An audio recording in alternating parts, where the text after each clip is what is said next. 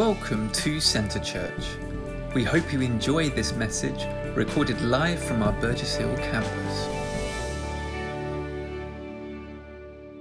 3 weeks ago, we started a new series titled Courageous Living. And we're looking at this great man in the Bible called Elijah.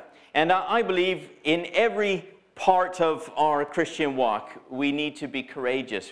And courage isn't just doing silly things, but it's following God. It's the challenges that we face, moving forward in Him, and not allowing fear to dictate our direction or our destiny. And so we're going to continue the study, and I'm going to just kind of bring us up to speed in the story. I'm sure many of you have already read the story once or twice in your life. And if you haven't, well, welcome to the story of Elijah, a great man in the Bible, the only one of two people who surfaces not only in the Old Testament, but in the New Testament in person. How about that? Pretty cool guy. Spans 2 testaments in the Bible. And so here we have this guy, and we're first introduced to him when Israel has chosen to follow after other gods. And Ahab, who was the king at the time, really started to chase after and serve Baal, the god or Baal. Sorry, I'm trying to get my Canadian English and my English. Which one am I saying this time? Basically, they're serving other gods, just to make it very simple. And Israel's been led into this other direction. And God did tell Israel, before they even went to the promised land, that if they chose to serve other gods, that there would be drought, that God would withhold the rain. And so Elijah comes along to Ahab and gives him the news that there would be no rain unless he prayed for there to be rain. And Elijah prayed, there was no rain, and God led him on this journey to, first of all, go to a ravine, and he would be drinking from the water of the ravine, and a raven would feed him food every day, as would be normal, right? Of course, we all love being fed by ravens when we're on holiday. I know that you guys, when you go away, you're always looking forward to the ravens coming with your food in the evening. So this was a completely normal experience for any person to have. Now, one day the brook runs dry, right? Because there is a drought in the land, and God leads him on a journey to go to a widow who has a son, and she has just one meal left to prepare, and he has the audacity to go and ask her to prepare him first a meal, and then she can feed her son, and the rest of they can take care of themselves. And so she takes this big step of faith, courageous living.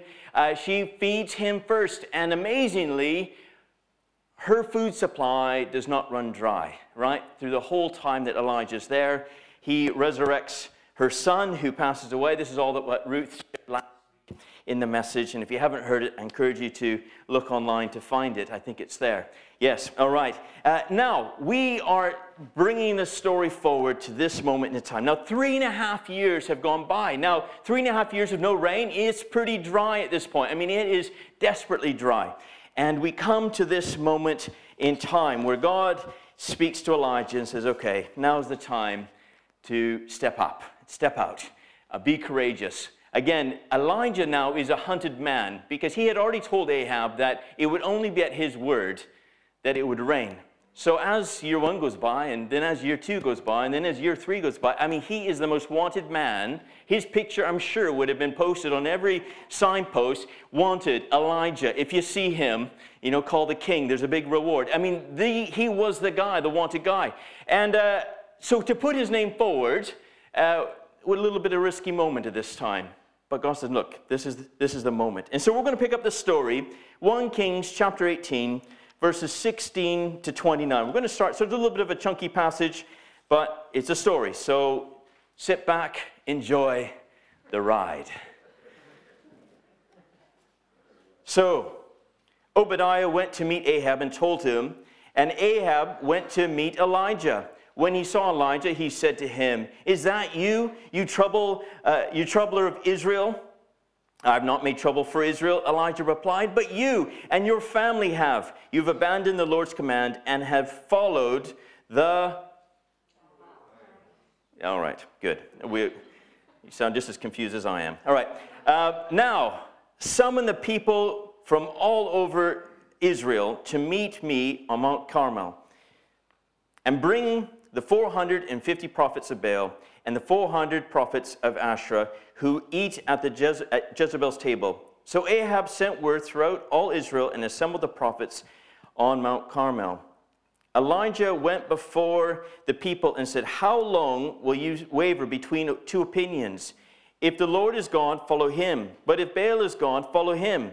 But the people said nothing. Then Elijah said to them, "I am the only one of the Lord's prophets left." Actually, that isn't true. But nonetheless, at this moment, he thinks it is. But Baal has 450 prophets. Get 2 bulls for us.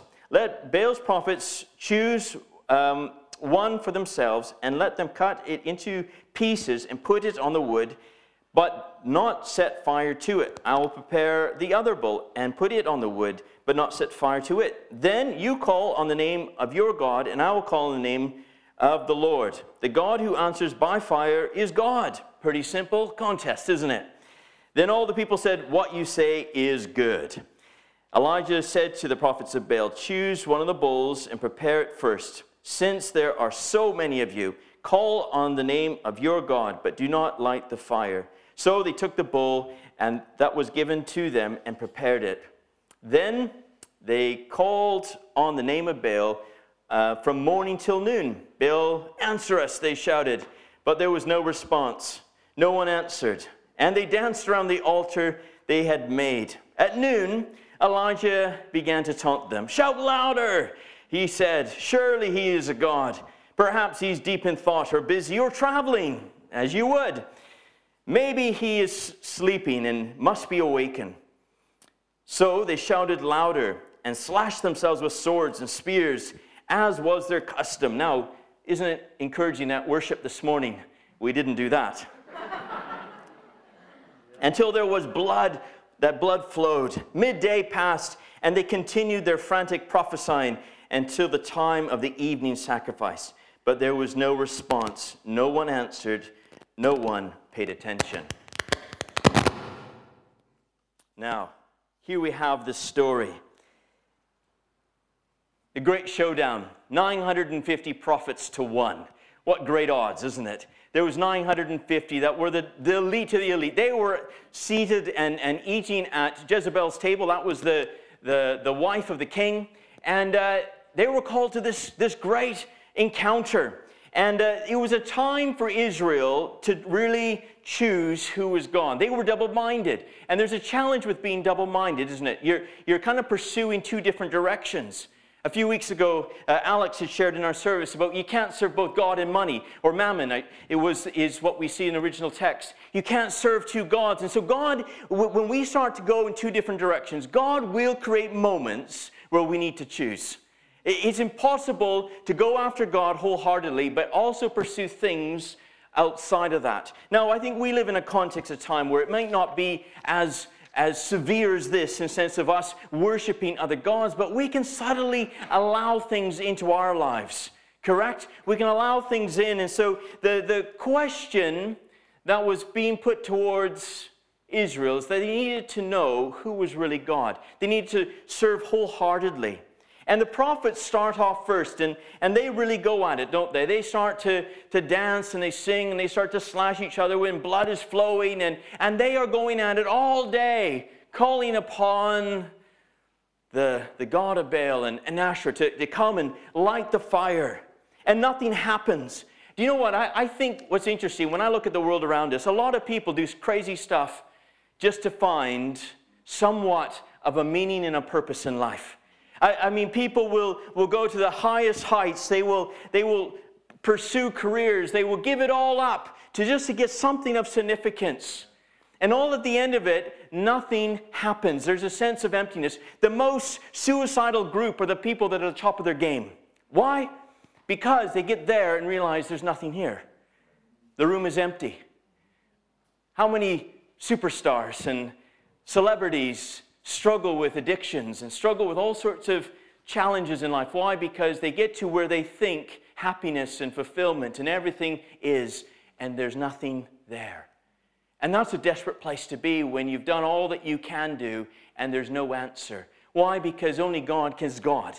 Right? He's the only one who can answer that inner need. And so although this was an outward sign, can I say much of the Old Testament, as we look at it, is a symbol of what happens inside of our lives.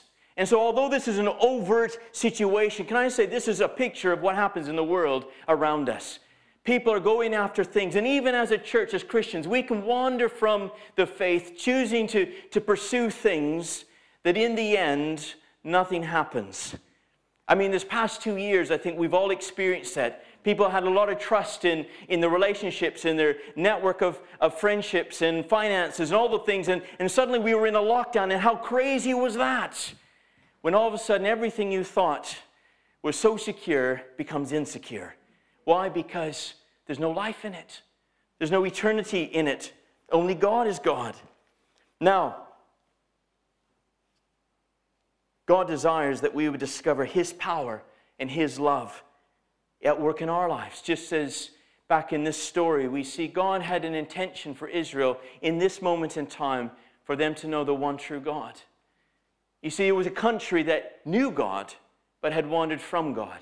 It was a country that saw His signs and wonders deliver them from Israel. Can I say there's people in this room who have seen God move in your life. You've seen the power of God heal, set free, provide, and yet somehow the things of this world, someone can just get our attention and we start to veer from the course that God has for us. Now, as we keep reading the story, we're going to read the next part of the story, which is really what we're going to be looking at this morning. And so it's 1 Kings chapter 30 to 40, so the next 10 verses. Then Elijah said to all the people, "Come here to me." They came to him, and he prepared the altar of the Lord, which had been torn down. Elijah took 12 stones, one for each tribe descending from Jacob, to whom the word of the Lord had come, saying, "Your name shall be Israel." With the stones he built an altar in the name of the Lord, and he dug a trench around it, large enough to hold 2 seahs of seed. He arranged the wood, he cut the bull into pieces and laid it on the wood. Then he said to them, "Fill 4 jars with water and pour it on the offering and on the wood." "Do it again," he said, "and do it again. Do it a 3rd time," he ordered them. Then they did it a 3rd time. The water ran down the altar and filled the trench. At the time of the sacrifice, the prophet Elijah stepped forward and prayed, "Lord, the God of Abraham, Isaac, and Israel, let it be known today that you are the God of Israel, and that I am your servant and have done all these things at your command. Answer me, Lord, answer me, so these people will know that you, Lord, are God, and that you have turned their hearts back again." Then the fire of the Lord fell and burned up the sacrifice, the wood, the stones, and the soil, and also licked up the water in the trench. Then all the people saw this. They fell prostrate and cried, "The Lord, He is God. The Lord, He is God." Then Elijah commanded them, "Seize the prophets of Baal. Don't let anyone get away." They seized them, and Elijah had them brought down to the Kishon Valley and slaughtered there. Now, I want us just to look at something this morning. Elijah sets an example that can be followed in seeing God move in our lives. And there are 3 very significant things that Elijah did that I think, although these, again, were an outside demonstration, I believe these are things that can happen in our own personal lives. And the first thing is there was a restored relationship with God. And what do we see here? In verse 30, it says, Elijah repaired the altar of the Lord. He repaired the altar of the Lord. The altar very much represented this connection that Israel had with God. It was the connecting point. Now, we know that Jesus died for all of our sins, right? He was the one and only sacrifice. So we are not in itself, we're not offering a sacrifice, but Christ is our sacrifice. And for Elijah, before he could see God come in His power, there needed to be a restored relationship. The covenant, the relationship with God needed to be restored. And so he repaired the altar. He repaired the altar. The altar was this physical demonstration. Now, our walk with God can be the same thing. You know, sometimes we're wanting to see God move in some extraordinary way, and yet the altar of our lives, the center point where God is God in us, is actually not there anymore, or it's been a bit dismantled. It's like this artifact of our past. 15 years ago, we were really on fire for Jesus. We really had a passion for him, but somewhere along the line, there's been neglect to the altar, where God isn't no longer that center point. Our relationship with Christ isn't the thing that everything else is based around, but actually it's kind of off in the corner, dust and cobwebs on it. And it looks like something that was once there, and maybe still is in our memory, but it needs to come back to the center point of restoration, of actually our walk with God. The first love is taken hold. Maybe our past, again, we have this passion for Jesus, serving him only. And yet over time, allowed things to seep in. Can I just say it happens so subtly? I don't think anyone sets out to turn away from God, but it can happen so subtly where we just grow cold. And can I just say, we long to see God move in his power. When we look at the book of Acts and the outpouring of the Holy Spirit, can I say we are still living in this era? Nowhere in Scripture, from the book of Acts till now, do we see that the Holy Spirit's been withdrawn from the earth. We still live in this time where God can move in us and through us, but we have to position ourselves to see it happen. Nothing just happens in our walk with God. And so the first step that Elijah took was he rebuilt the altar. He took efforts to say, look, this is going to be a center point again, a focal point. Today, maybe we need to repair some of our relationship with God. Again, before we can start to see him move in power in our lives, we need to be in a right place with God. And he has created a way through Jesus that we just need to turn to him, surrender ourselves. You know what? He is faithful and just, and he'll forgive all of our sins. And the Bible says anyone who calls on the name of the Lord will be saved. Anyone. But we have to call on the name of the Lord. We have to repair the altar. Now, the next thing we see, so he starts from this position of preparing the altar, restoring the altar, but then he prepared the offering. Elijah prepares this offering in such a way that only God could light it. Now, I want us to just think through this. He not only does he restore the altar, but he prepares the offering. Then he asks for them to bring water. Now, can I just say there's two things that's quite interesting here. Where are they? Up a mountain. Now, I don't know if you've ever done mountain hiking, but often the further up you go, the less there is. Correct? Now, in a time where there's 3.5 years of drought, do you think there's much water up there? Anyone hazard a guess? I don't think so. I'm not an expert, but I think if it hasn't rained for 3.5 years, and they're halfway up a mountain, or they're somewhere up the mountain, I doubt that there's a lot of water to hand. So this is also a sacrifice.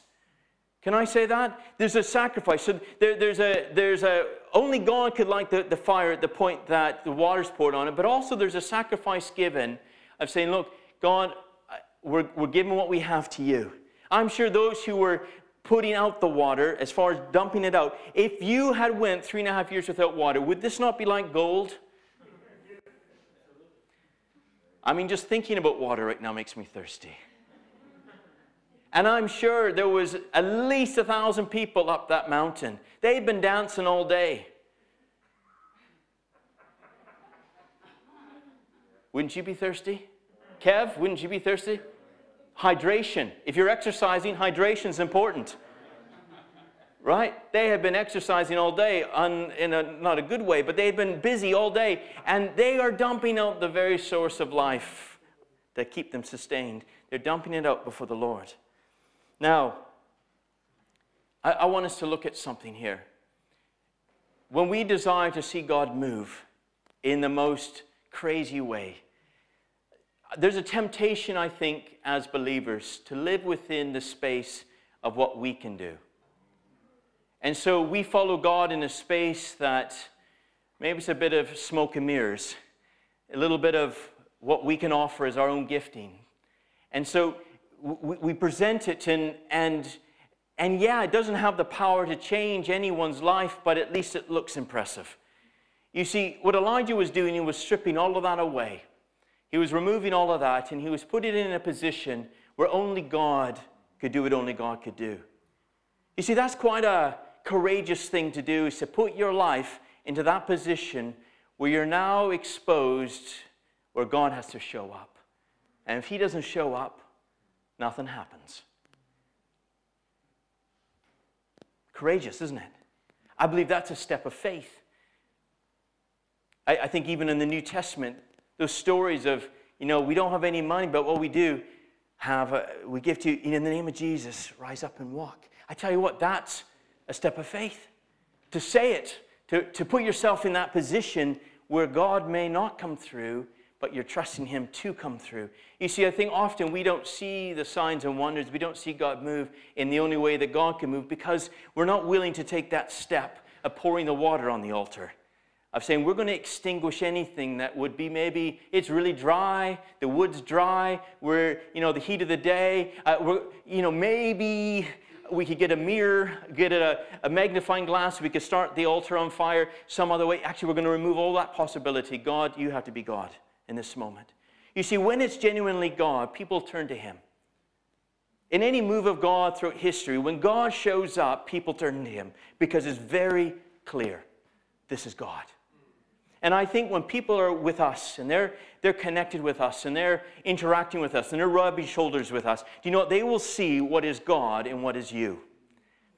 God wants us to move in that space where we see his power at work through us, but we need to position ourselves that it has to be him. Not relying upon ourselves, but depending upon him. It's that living by faith. It's that trusting in him. Can we offer ourselves to God this morning? These living sacrifices. You see, the New Testament says we are the sacrifice. We are the living sacrifice. It isn't something else, it's us on the altar. Can we say, Lord, light us on fire. May your spirit burn inside of us. May we be on fire for you. Not dependent upon what we have to offer, but dependent upon what he can do through us. It's courageous to put it all on the line for him.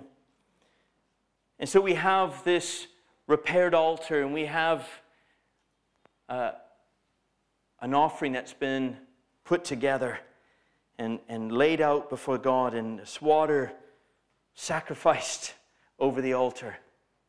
And then Elijah does one more thing. You see, he's put the ingredients in there, but there's an ignition. It's like a fuse that has to be lit. You can have the dynamite in place. You can have it all there. In fact, can I say we all have it there? If you've given your life to Jesus, you've got dynamite inside of your life. A greater dynamite than the world has ever known. It's the same power that raised Christ from the dead dwells in us, right? The same power that conquers death lives within us.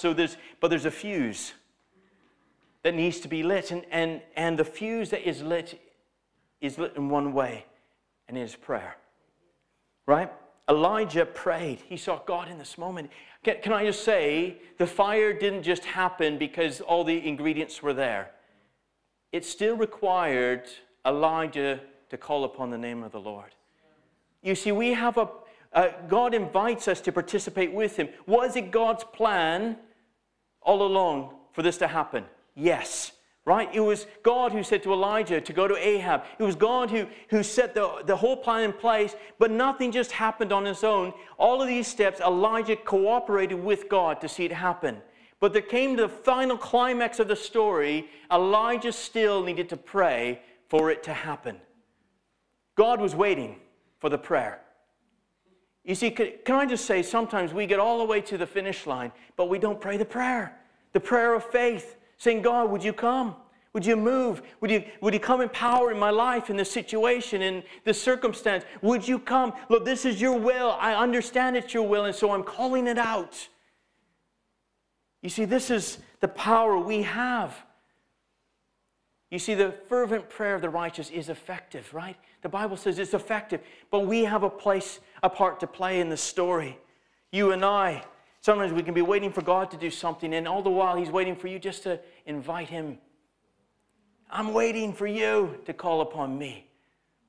and then I'll come in power. I'll move. I'm ready and waiting.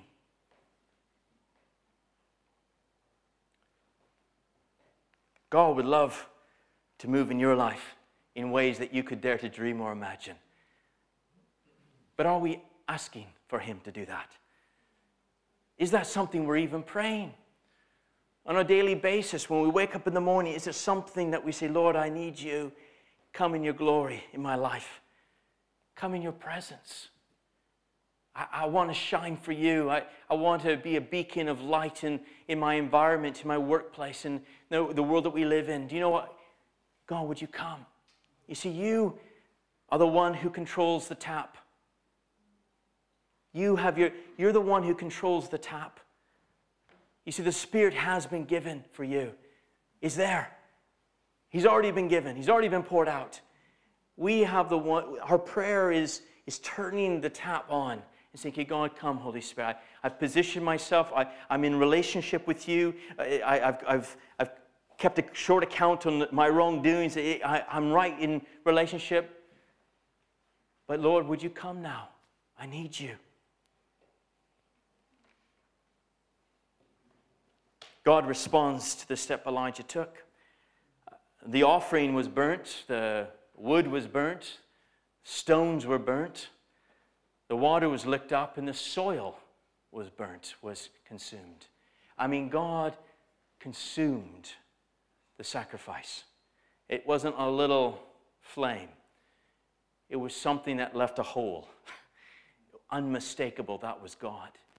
You know, the Bible talks about God being the all-consuming fire. When God shows up, he doesn't show up in half measures. He comes and he consumes. He lets the world know that he's God. And I believe each one of us here are on assignment. God wants us not to be lukewarm, but he wants us to be on fire for him. He wants us to be a church that radiates his presence in every environment that we find ourselves. God is more than able to do in your life greater things than you think possible. But he's inviting us to be part of the journey, part of the plan. What could he do in your life if you were courageous like Elijah and put it all on the line? He said, Lord, I'm yours. I'm the sacrifice. I'm willing to be all that you want me to be. Come, Holy Spirit. Set me ablaze. Set me ablaze.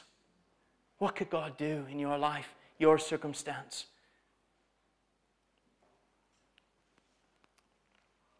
Do you know what? In this story, it wasn't just Elijah and the sacrifice that were impacted, but Israel turned their hearts back to God. Why? Because they saw and they encountered God move through Elijah's life. You see, when we get our lives into this position, our lives affect the world around us. The story wasn't isolated between God and Elijah. Israel was impacted by that.